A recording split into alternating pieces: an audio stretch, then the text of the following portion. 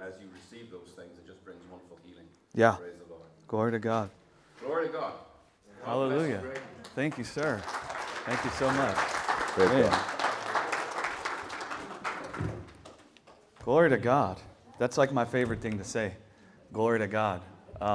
It's a great honor to be here with you guys. Thank you, Phelim and Nicola, for having me. You guys are a great blessing. Your church here is a great blessing to me. I know you might think I came here to give something to you all, but this church is a great encouragement to me. It's a great encouragement to me all the way in Louisiana to know that you guys are gathering here believing on the goodness of God. And it's a powerful thing that you guys come together in one spirit.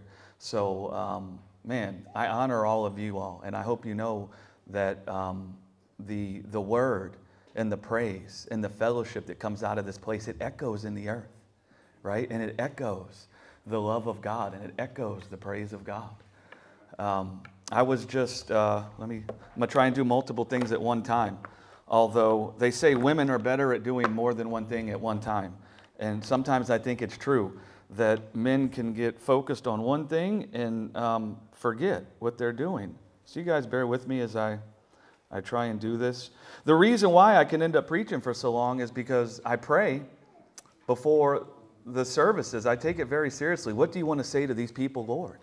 And I get something very clear. And then I come to the service and I get a whole bunch of other stuff that I want to say. And then you never want to eliminate any of it. But I will have mercy on your souls. And whenever we get to the time, I'll just stop no matter where it's at. And I'll pick it up tonight.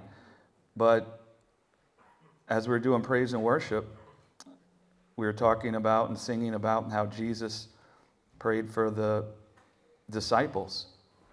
And Jesus prayed that we would know that the Father loved us in the exact same way that the Father loved him. And that was really, for this cause, we come into the earth. These people are not knowing that you love them because they can see, they have natural eyes and they're looking at themselves after the flesh. And they can see things manifesting in their life sometimes, and they can see things manifesting in the earth sometimes, and those things try to convince them that you don't really love them, that you find fault with them because of what you see coming out of their lives. And so Jesus comes into the earth. He knows that the Father loves him, and he knows not even the death that can manifest in him on the cross could keep the Father from loving him. And now he's praying to the Father that we might know that the Father loves us the same way that he loves Jesus. That's a magnificent statement. My goodness. I mean, imagine that. All of us believe the Father loves Jesus. But if we're honest with each other, sometimes we can struggle to believe that the Father loves us the same way. The same way, he said. Not a lesser way. You're talking about a guy that lived perfectly. You're talking about a guy who never sinned. You're talking about a guy who always did the right thing all of the time. And we're in a world that tries to convince us that love and acceptance is found in our behavior, in how we live, in how we do things, and whether we do them right. And that causes us to have a stumbling block when we think about the Father loves us in the same way that the Father loves Jesus. And so Jesus says, glorify me that it will glorify you. I'm going to enter into these people's sin and death. I'm going to enter into the very place where they think you're not loving them. And then they're going to see themselves in my face. And then you're going to show up and you're going to pick me up out of the grave. And you're going to glorify me with your life right in their presence. And they're going to see that you love them. The love of God is found in what he done to raise Jesus from the dead and pour out of himself his indestructible, incorruptible life. That's where the love of God is found. That's why we know he loves us. He gave his own body to be broken so that his life could come pouring out onto all of us.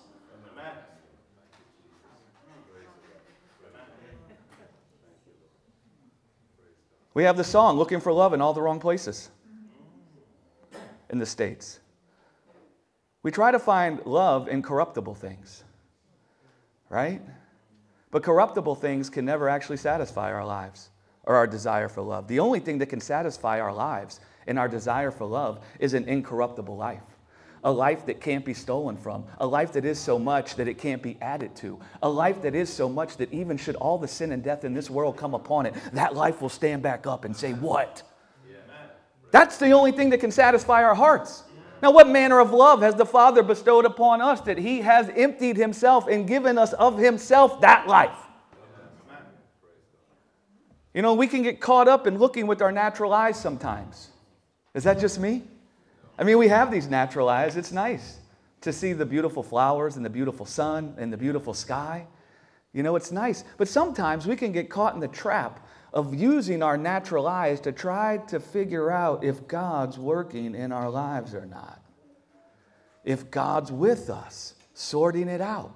And as I was praying this morning before I came here, I just felt like a word for the body of Christ, that don't get caught in the trap of judging whether or not God's at work in your life by what you see with your natural eyes, right? He's baptized you in the fire of His life. His incorruptible seed has been deposited inside of you. God's life is a consuming fire. And that fire, when He baptized you in His fire, He deposited the fire of His life inside of you. In that fire, His life is always working to consume everything that tries to come against you, everything that could ever produce fear and worry and anxiety and cares inside of you. It's all the time working inside of you, even when you can't see it, consuming everything that tries to harm you. And we get caught up looking with our natural eyes, and we can't see it sometimes inside of us. We don't think it's there. We don't think it's working. But that seed is always bringing roots deep down and always bearing fruit. It's always working, the Holy Spirit is. And it's just like it says that the Holy Spirit intercedes in our hearts. I want to intercede in your heart today in case you've been looking at your life with natural eyes and you've been wondering, where's God? Is God working? Is God with me? What's going on? I want to intercede in your heart right now because just as Paul said that the Holy Spirit intercedes with groanings that can't be uttered. Sometimes you can't see it. Sometimes you don't hear it. That doesn't mean He isn't working. Jesus was in the grave for 3 days, and that didn't mean that the Father wasn't working, and that didn't mean the Father wasn't going to produce life in Him. You have a certainty of life. Nothing can stop it.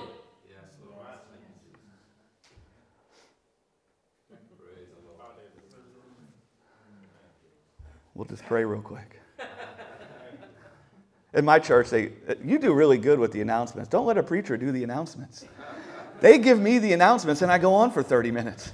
I'll turn everything into a message. I mean, he's up here talking. I'm like, Lord, don't let me hear that. I'm gonna preach off of that. Oh, man.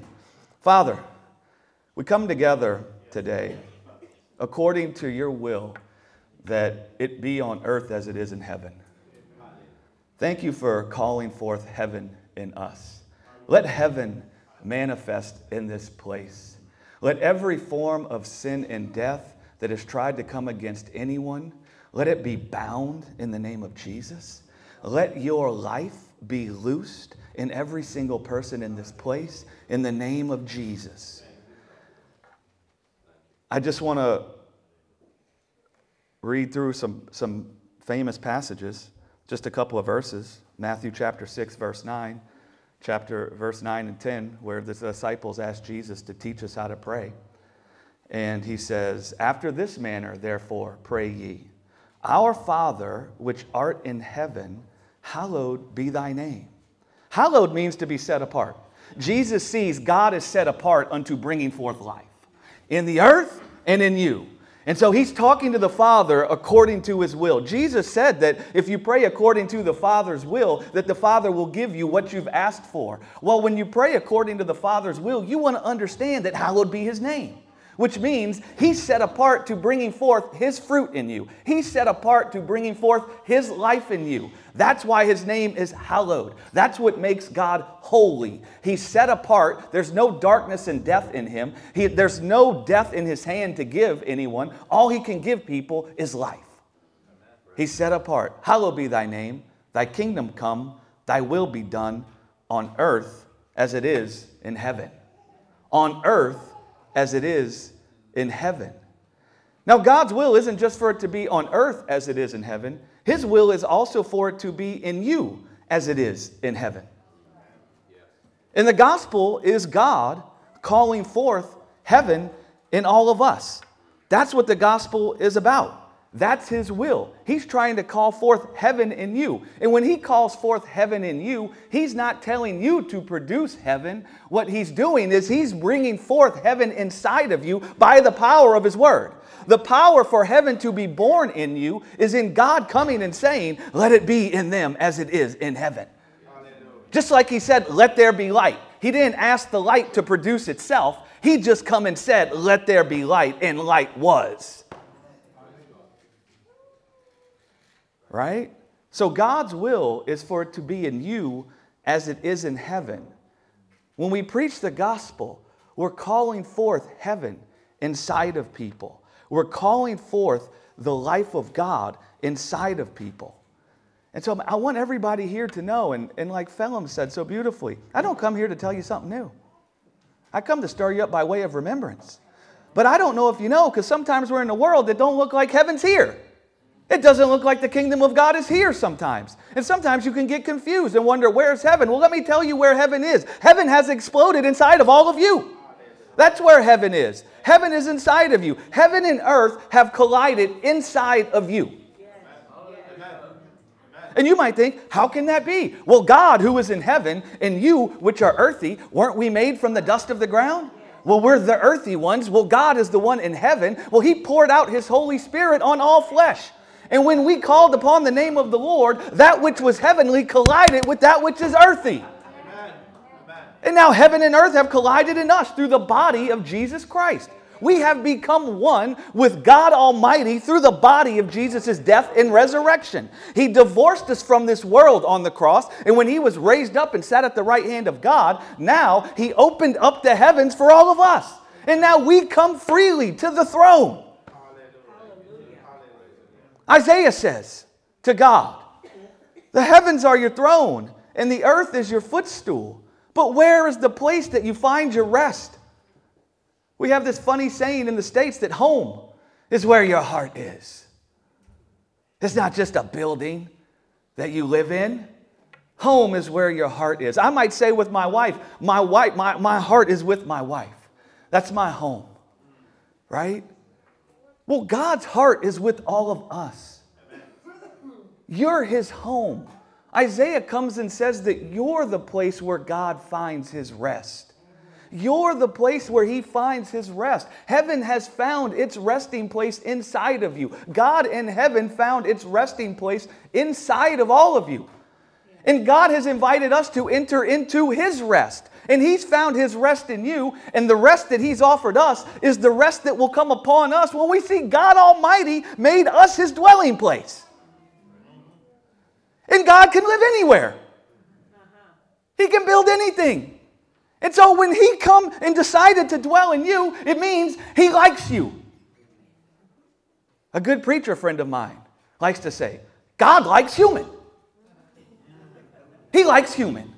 And when God thought of what would be the most magnificent place for him to spend all eternity dwelling, when he thought of what can give the most expression to my life and the love that's in me, when he thought of what can express it the most, he thought of human. That's why he said, let us make man in our image after our likeness. He first decided where he wanted to live for all eternity. He could have dwelt in anything. We're not a charity case, brothers and sisters. And not even the sin and the death in the world could keep him from wanting to dwell in us. He wasn't deterred. So if it's in us as it is in heaven, how is it in heaven? Those aren't just fancy words, guys. We come together and we quote the scripture and we sing the songs, and thank God we do that. They're powerful. But man, the Lord is calling for something in his people where these words and these sayings are no longer cliches. We're not busy with Christian cliches. It means something for it to be in us as it is in heaven. And we ought to spend some time thinking about that with the Lord. That's a magnificent statement. It's nothing to be made common. It's not a common thing that heaven has manifested inside of you. And so how is it? You guys, can you tell I'm excited about the gospel? How? And get caught up with this with God when you go home. Lord, I believe what that guy says. Heaven's in me. But what does that mean? And watch as he unpacks it for you. And it changes everything. Right? So how is it in heaven? There's no sin in heaven. I said there's no sin in heaven. There's no death in heaven.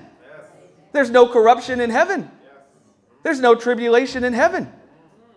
There's a man, the Son of Man. His name is Jesus. I don't know if you heard about him. He's seated at the right hand of God, and he has been perfected from sin and death once for all time, never to be able to be touched by weakness or corruption or sin and death ever again.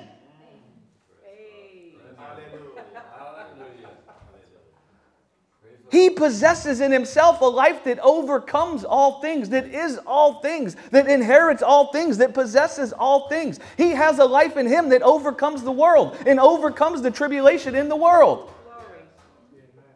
Let it be in you as it is in heaven. The Son of Man seated at the right hand of God. Stephen said, I see the Son of Man seated at the right hand of God. And you might have stones in your hand thinking you can take my life, but it's in me as it is in heaven. And I see there's a life in heaven that even overcomes death in the flesh. So go ahead and try to take my life, because I will be raised up in a glorified immortal body that can never die again. And that's the confidence and the boldness the gospel is designed to call forth in all of us. And then we become witnesses of the resurrection. And not just witnesses that a historical event has occurred, but witnesses in the earth that there's a life that binds sin and death. There's a life that looses an incorruptible, immortal body inside of human beings. There's a life that overcomes death in the flesh. That's what we're witnesses of. And do you know what witnesses of that the most? When you sneer at death. When you start mocking death. When your heart's been purified from the fear of death. When you see death and you command the death to bow down. Not because you're trying to work a program or you're trying to exercise authority, but because you see life has slayed death already. And now you're walking in the light of life. Right? There's no darkness anymore. A great light has shined in the midst of the earth. And then you're walking around as a sign and wonder. A sign and wonder of what? That there's a life that overcomes death.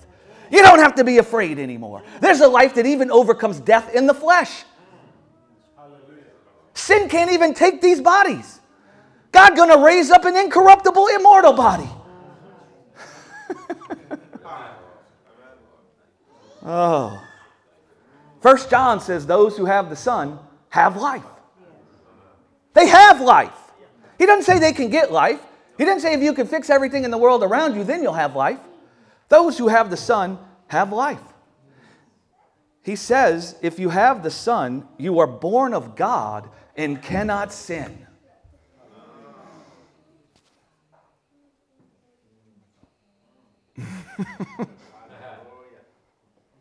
He says you cannot sin. That's a magnificent statement, because for so long we've been taught sin from the perspective of it being about behavior. How many of you wrestled with that one? I mean, when I was a young guy, I wrestled with that. What are you talking about? I have the Son, I know, but you telling me I cannot sin. Well, I still see that there's times where I feel weak and things come out of me that I know aren't born from above. So what do you mean that I cannot sin? What do you mean if I have the Son, I cannot sin? Well, that word sin there is a noun. It's not a verb. It's not talking about behavior there. It's talking about the mark of God's life. It's talking about having the Father's life, His life that He has in Himself. It's talking about if you have the Son is the life of the Father. And if you have the life of the Father, you can't miss the mark. I don't know if you know this, but God's mark for your life isn't that you could behave properly. When He created you, He wasn't thinking, well, my goal for them is that they could be good little boys and girls. When He created you, His goal for you was that you could live forever and never die. And He could spend all His days loving you with all His heart, all His soul, and all His strength. Now listen, when you are filled with the love of God, when lack is removed from your heart, and you believe that you're fully accepted in the beloved, and you find all your desires for life satisfied, it will put your flesh to rest. It will. And it will cause all the works of the flesh that have come out of you to fall away. But that's not God's end goal for you. He understands the root of the matter. He doesn't come to pick fruit off of a tree. He comes to take an axe to the root. And there's a reason why Paul calls it the fruit of death. He calls it the fruit of death because it's a heart stung by the fear of death that produces the fruit that we call the works of the flesh, that we don't like. And the reason we don't like it is because we know it's contrary to life. We know it's not the fruit of life. And then we think God's trying to fix our behavior so He can like us. Well, God's not like a human. He doesn't judge after the flesh. He doesn't think that we got to clean the outside of the cup. He doesn't think that He needs to tell us to clean the outside of the cup. What He sees is the root of what's producing the fruit. And so what He does is He says, death is the root that's producing the fruit. So we're going to come and take an axe to the root. And the way we're going to take an axe to the root is we're going to conquer death in the midst of our people. And then we're going to show them there is a life that's greater than the death in this world. There is a life that is so much it manifests. There is a life that can't be stolen from or added to. We're going to show them what it does to death. It even mocks death. It consumes death. It leaves death at the place where it doesn't even exist anymore. How many of you see death in the body of the Lord Jesus? Where did it go? And what swallowed it up? He shows us that life, and then He comes and says, I'm giving it to you as a gift because I'm not ashamed to call you my own. I've never been ashamed to stand with you. I know you judged yourself and you judged my heart, but I never confused who you were with what you've done. Right? That's how He heals you from the works of the flesh. We're so busy trying to clean ourselves up. But Jesus Himself said, I judge no one after the flesh. Why? Because He sees into the heart, and He sees the fear of death that stings our hearts. And He understands that's what's causing these people to labor and toil. That's what's taking these people from rest. That's why the fruit of death is manifesting out of them. So if we can put their flesh to rest, if we could pluck out that fear of death from their heart, if we could fill their heart with the abundant life, isn't that why He said He came? I came to give them a life and life more abundantly. He came to give us a life that superabounds over death. So that even if we encounter death in this world, all of a sudden His life wells up in our hearts and swallows the sting of death that tries to come against our heart. And it puts our flesh to rest, where we don't try to perfect our own lives from the corruption. But in the place of encountering corruption, we find something else come forth in our heart. And what comes forth in our heart is Abba. Into your hands I commit my desire for life. Into your hands I commit my desire for peace, for love, for joy.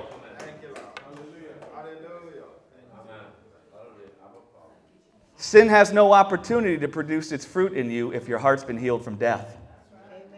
It uses death to produce its fruit. Right? And so we're in a world where we could see corruption and death. And it's tempting us to try to gather peace to ourselves. How many of you like it when you don't feel peace? Is anybody like, oh, hallelujah, let's just chill here? And so it's tempting us. When you feel unloved, when you feel that your reputation is being slandered, when you feel like your name is being dragged through the mud, how many of you like it? None of us. Do you know why? Because we know it's not right.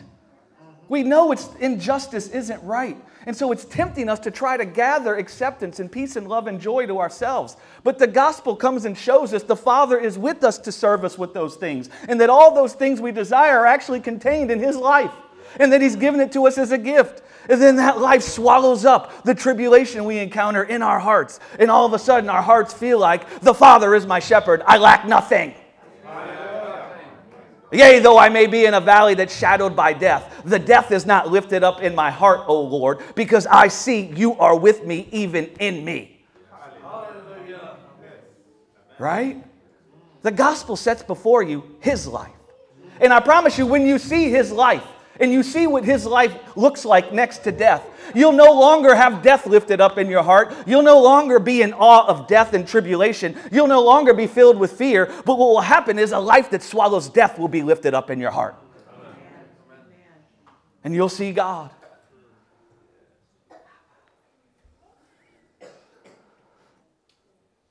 The sin and death in the world cannot keep you from life.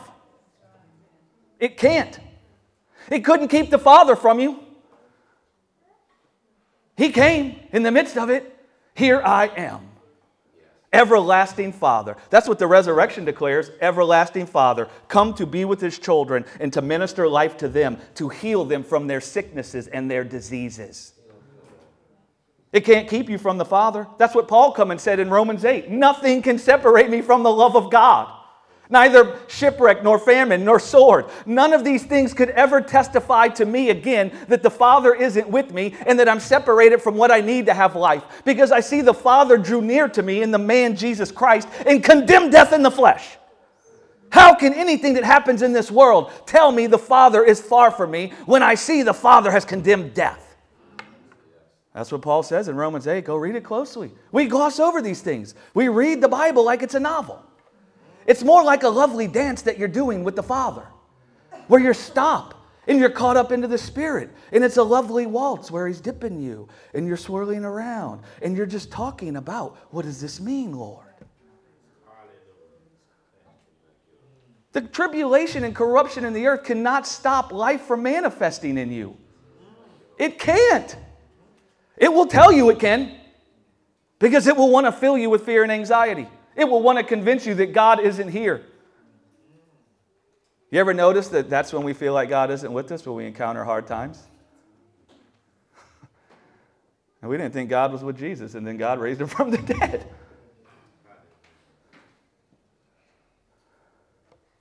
You have a sinless life. That's what John said. You have a sinless life. I'm going to say it again because that's the cry in every human heart. We wake up every day wanting a sinless life. The problem is we look out into the world to let the world tell us whether we have a sinless life or not. We look at what we see manifesting in our bodies to try and get a word about whether we have a sinless life.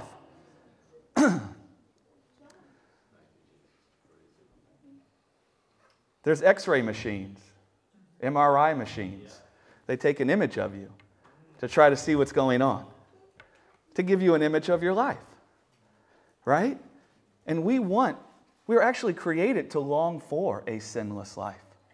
That's why we feel so tormented sometimes when we see things that don't look right.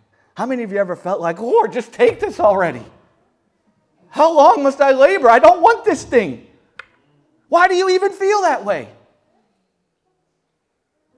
Right? See, the world tries to be an X-ray machine and an MRI to us of the life we have. And it shows us all the things in the world around us. And it points at things in our lives, and it tries to tell us that our lives have spots and blemishes. Right? That our lives are decaying. That moths are eating our lives. And rust is corrupting them.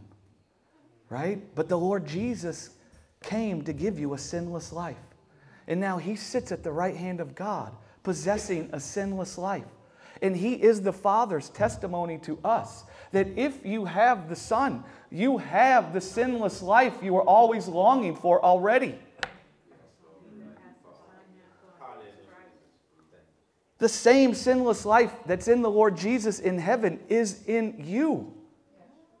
That's the power of God to cause you to walk on the water in this earth. It wasn't just a fancy story where Peter's walking on the water.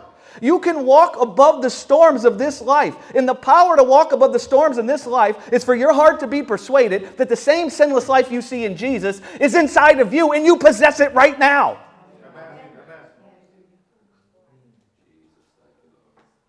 I mean, the reason why we call Jesus Lord is because we're under the reign of His indestructible life. He's Lord even over death. He made death bow down.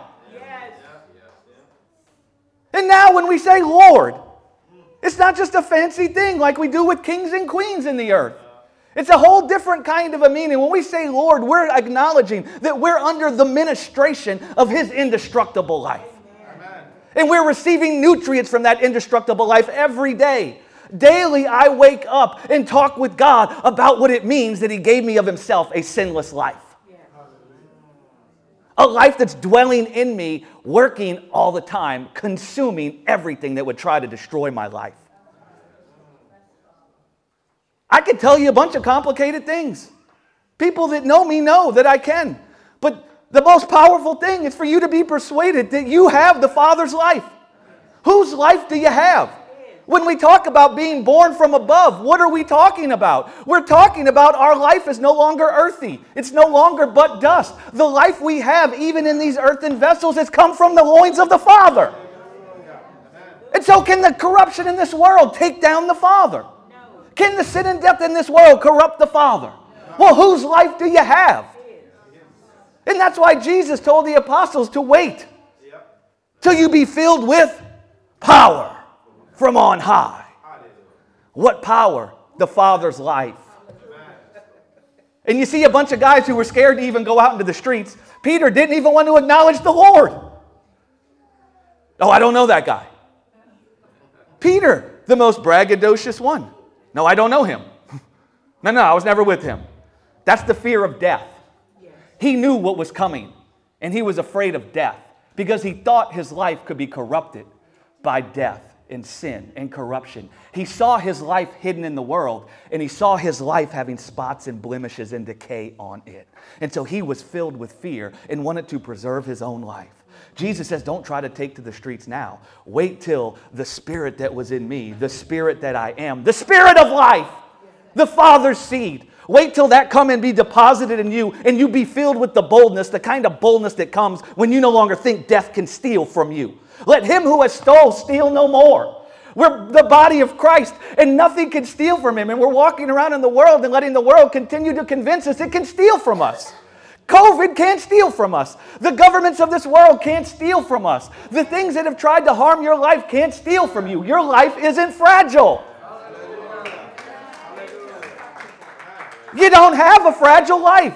The things people did to you, they can't steal from you. But the world comes and tells you it can.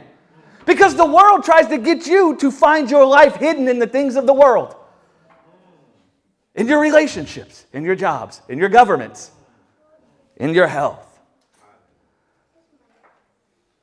And then it tries to define your life by those things.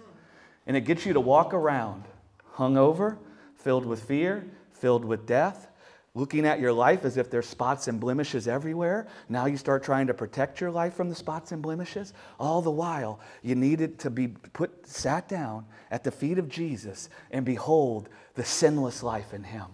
A life that cleanses, a life that perfects. God provided himself a lamb, and he's perfected you from the death in this world once for all time already.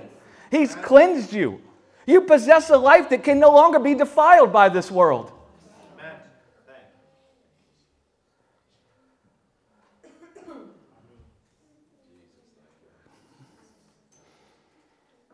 Your life is of a heavenly substance. It's of the self-same substance of the Father. Listen, man, that will blow your mind. And we gloss over that because we need to get to more important things so we can figure out all these doctrines. Jesus knew that was the only thing. It says the beginning of wisdom is the fear of the Lord. Fear doesn't mean to be afraid. The beginning of wisdom is to stand in awe of the Father and the life he has in himself. What happens is when you see his life as your life, it heals your sight. It pops open your ears. And you begin to see the world according to a life that overcomes death instead of seeing the world according to death. That gives you wisdom. And you don't even know how you have it.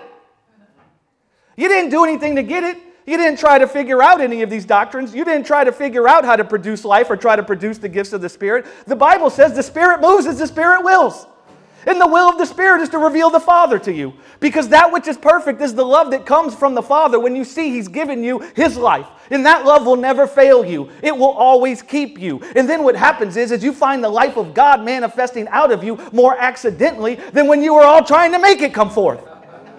And then a beautiful thing comes forth because you realize you didn't do anything to bring it forth. And then you're left with one saying, glory to God.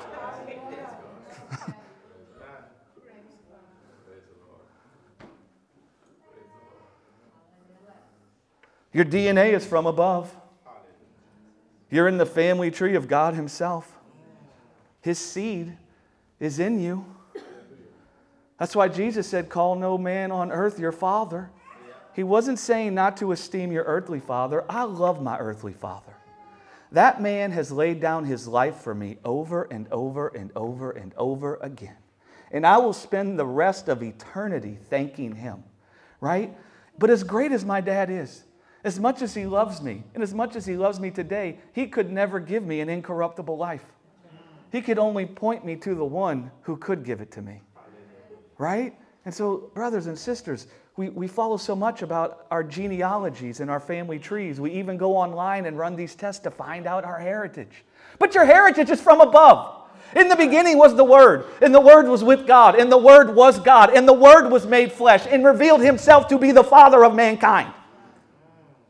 That's your heritage. That's your lineage. And it teaches you something about your life when you see God your Father. You begin to think about what kind of a life you have. Boy, when you become persuaded you have the life of the Father, it changes everything. No one has to tell you to love your enemies. You just find yourself loving your enemies. Do you know why? Because you no longer think they can hurt you. And when you no longer believe that people can hurt your life, you're no longer thinking of what your life needs. And you're able to be set free to see what's happening to the people's lives that are actually setting themselves up as your enemies. And you're able to see that it's death working in them, and that death is tormenting them, and they're filled with fear. And you're more worried about them being set free than you are about preserving yourself, because you have a Father in heaven who has already preserved you with His life. And no one has to tell the Father to love His enemies. That's how His life gets down. You see, in the church, we've been real good at looking at the fruit of God's life, and we can agree it's good. But then what we've done is, we should do that. We ought to do that. God requires we do that. Never understanding that all those things are the fruit of God's life. And God comes to persuade us we have a sinless life. And then out of that comes forth this beautiful fruit. Right? And then we start testifying of that life in the earth. Right? Jesus said He gave us the keys to the kingdom of heaven. That which you bind on earth shall be bound in heaven. That which you loose in earth shall be loosed in heaven. That's a funny wordplay there, right? Because it's actually opposite. Jesus isn't saying what we bind on earth will then be bound in heaven. What He's saying is, what you see bound in heaven, declare it in the earth, and it will be bound also. What you see loosed in heaven, declare it loosed in the earth, and it will be loosed also. And so He's given us the keys to the kingdom of heaven. And we're walking around binding sin and death in people's lives. And do you know how you bind sin and death in people's lives? You declare a life that overcomes death in the flesh. And what you're doing is you're calling down heaven in the earth. And then the fire comes down. And it consumes death in the presence of the people. The word, in Hebrew, binding and loosing, do you know what it means? Let me find it here. I don't want to misquote it. In ancient Hebrew, to bind and loose simply means to forbid by an indisputable authority, and to permit by an indisputable authority. So when God raised Jesus from the dead, do you know what He was doing? He was forbidding destruction in your life. He was forbidding sin from overcoming your life. Right? He's sentimental about you. You're worth so much more than what you think you can do for God. I mean, if we're speaking as fools, some people might think I do a lot for God. People back where I'm from, they could be like, this guy all day, all night. Look at what he's doing for God. Man, I'm not doing something for God. I see that the Father doth work. And all I'm doing is declaring the Father's work. Right? And you're so much more valuable than what you think you can do for God. He's sentimental about your life. And when He saw sin and death destroying your life, when He saw it filling you with fear, when He saw it making your body weak, when He saw it bringing sicknesses and diseases and stress and cares and burdens, He came and He entered into the midst of that body of death. And then He consumed death out of that body from the inside out. And in the resurrection, it isn't just that a man was raised, but He's the Word made flesh. And He was the Father forbidding destruction from overcoming His people's lives. Amen. He was the Father forbidding sin from stealing from us anymore. He was crushing the serpent's head. Amen. You know how He crushed the serpent's head? He destroyed death. That's how you take somebody from rest. You sting them with death. That's what it means for your sin to be forgiven. The traditions of man make the word of God of none effect. In Hebrew and Greek, forgiveness does not talk about a person who was very mad at somebody else, and then they found a way to no longer be mad anymore. It's like we got God going through a 10-step anger management program. We all say it's a sin to be offended, and we need to not dwell in unforgiveness, but we don't think about these things. We got God dwelling in unforgiveness. We got God being offended. And then we think that he had to go through some 10-step program so he could no longer be offended with us anymore over our sin. I promise you, if we think we shouldn't be offended, how are we going to say God's offended? And if we teach people God was offended, how are we ever going to be free from offense if we're beholding a God we say was offended?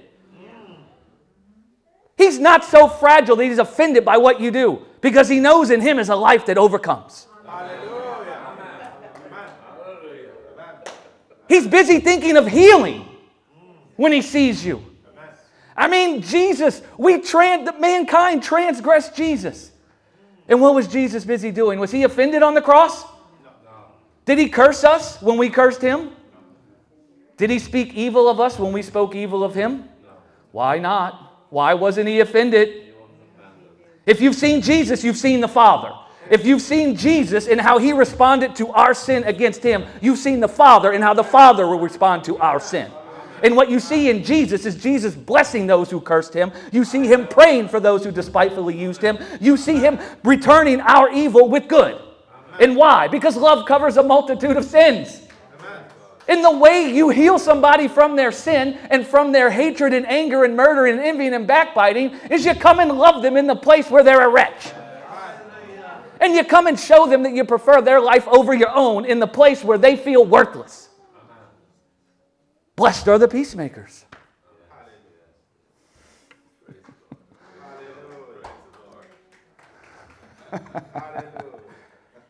Forgiveness in the Hebrew means to divorce one party from another. It means to divorce. So if two things are joined, you would come and separate them. It means to send away, to send something away from someone. And so the forgiveness of sin, the wages of sin is death. Do you know even in that, the forgiveness of sin, in that phrase, the word sin there is a noun. And you could easily read it as the forgiveness of death, because the wages of sin is death. And so when we talk about the forgiveness of sin, what we're talking about how God himself came and divorced us from death. He came and sent death away from us. He came to sup with us in our house, just like he came and supped with the Hebrews in the Exodus, and he caused the messenger of death to pass over us. He divorced us from death so that we might be free to be married to another. Even Christ Jesus and the life he has in himself, that we might be fruitful and that we might bear his fruit because he's Father. We want fruit so bad, we don't care how we get it. We just want to have it. And then we think it's good. And then we try to bring it to God. And God's like, but I'm not the one who brought forth that fruit. He's not just interested in you having fruit. He's interested in you bearing his fruit. I mean, Israel committed adultery on God. How do you commit adultery on God? They fornicated with their own strength, trying to produce the fruit of his life. And that left them barren. Does this make any sense? So when I say your sin is forgiven, when Jesus says your sin is forgiven you, it means something very different than what we think. We're busy thinking about our bad behavior. And it's true, he doesn't judge you for your bad behavior. That's why we feel relief at that explanation. But we're not busy with the gospel of relief. We're busy with the gospel that produces life. And we need to move on into the place where now we're busy with the sinless, incorruptible life. Because that's how the church is going to come out from underneath the bushel and shine like a light in an earth that's dying. Because I promise you this, the world is going to keep dying. And the darkness and the coldness and hardness of heart is going to keep growing. But do you know what's going to happen simultaneously? Is the life in the church is going to keep growing. And it's going to be like Jesus manifesting all over again in the earth. And it's going to be a testimony to people filled with fear and death. And they're going to think, why are these people hopeful? Why are they full of joy? Don't they see everything that's going wrong? And we will stand like Abraham. We won't consider the deadness we see in the earth, but we'll consider the life that's in God. And we'll be able to tell people why we're happy. That's how the church will be a hospital in the world. That's how you heal the sick. Life heals the flesh. Right? What I'm saying when I say your sin is forgiven is that God himself is with you, sending away from you that which harms your life. The resurrection is the proof and the evidence. Right? God himself. He's in you rebuking the devourer. His life rebukes the devourer.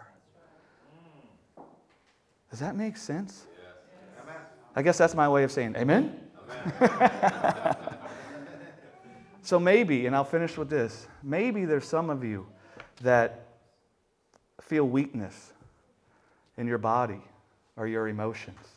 Maybe there's some of you that are feeling an ailment that's come upon your life and you're filled with fear. Or maybe there's something happening in your life that's a burden, that you're carrying the burden yourself. And I just want to declare to you that God forbids that destruction from overcoming your life. Amen. God forbids you from carrying the burden of your own life or the life of others. He is with you to carry that burden. He cares for you. You can call out to him and leave your burdens for life in him. I just want to declare to you, receive strength in the name of Jesus. Be ye made whole in the name of Jesus. Your affliction cannot abide the presence of his life. Your weakness is not greater than his strength. You are not one body with the weakness and the death in this world. You are one body with God and his indestructible life through the Lord Jesus.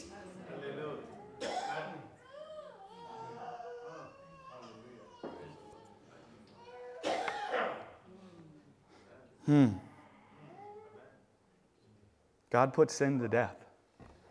He put death to death. When you look at the cross, behold God crucifying death. He issued a decree against death and sin. He put it on death row. Sin does not have eternal life. Death doesn't have eternal life. It's dying right now. It's actively perishing. Your life can't be decayed. Sin and death is being decayed. And so if you see sin and death in your life and you think you're being decayed, behold the cross and let the cross start ministering to you that it's death that's being decayed. The death is perishing, not you. Your life isn't perishing because it's imperishable. Thank you, Jesus. Man, I'll finish there. I think I'm right around the time.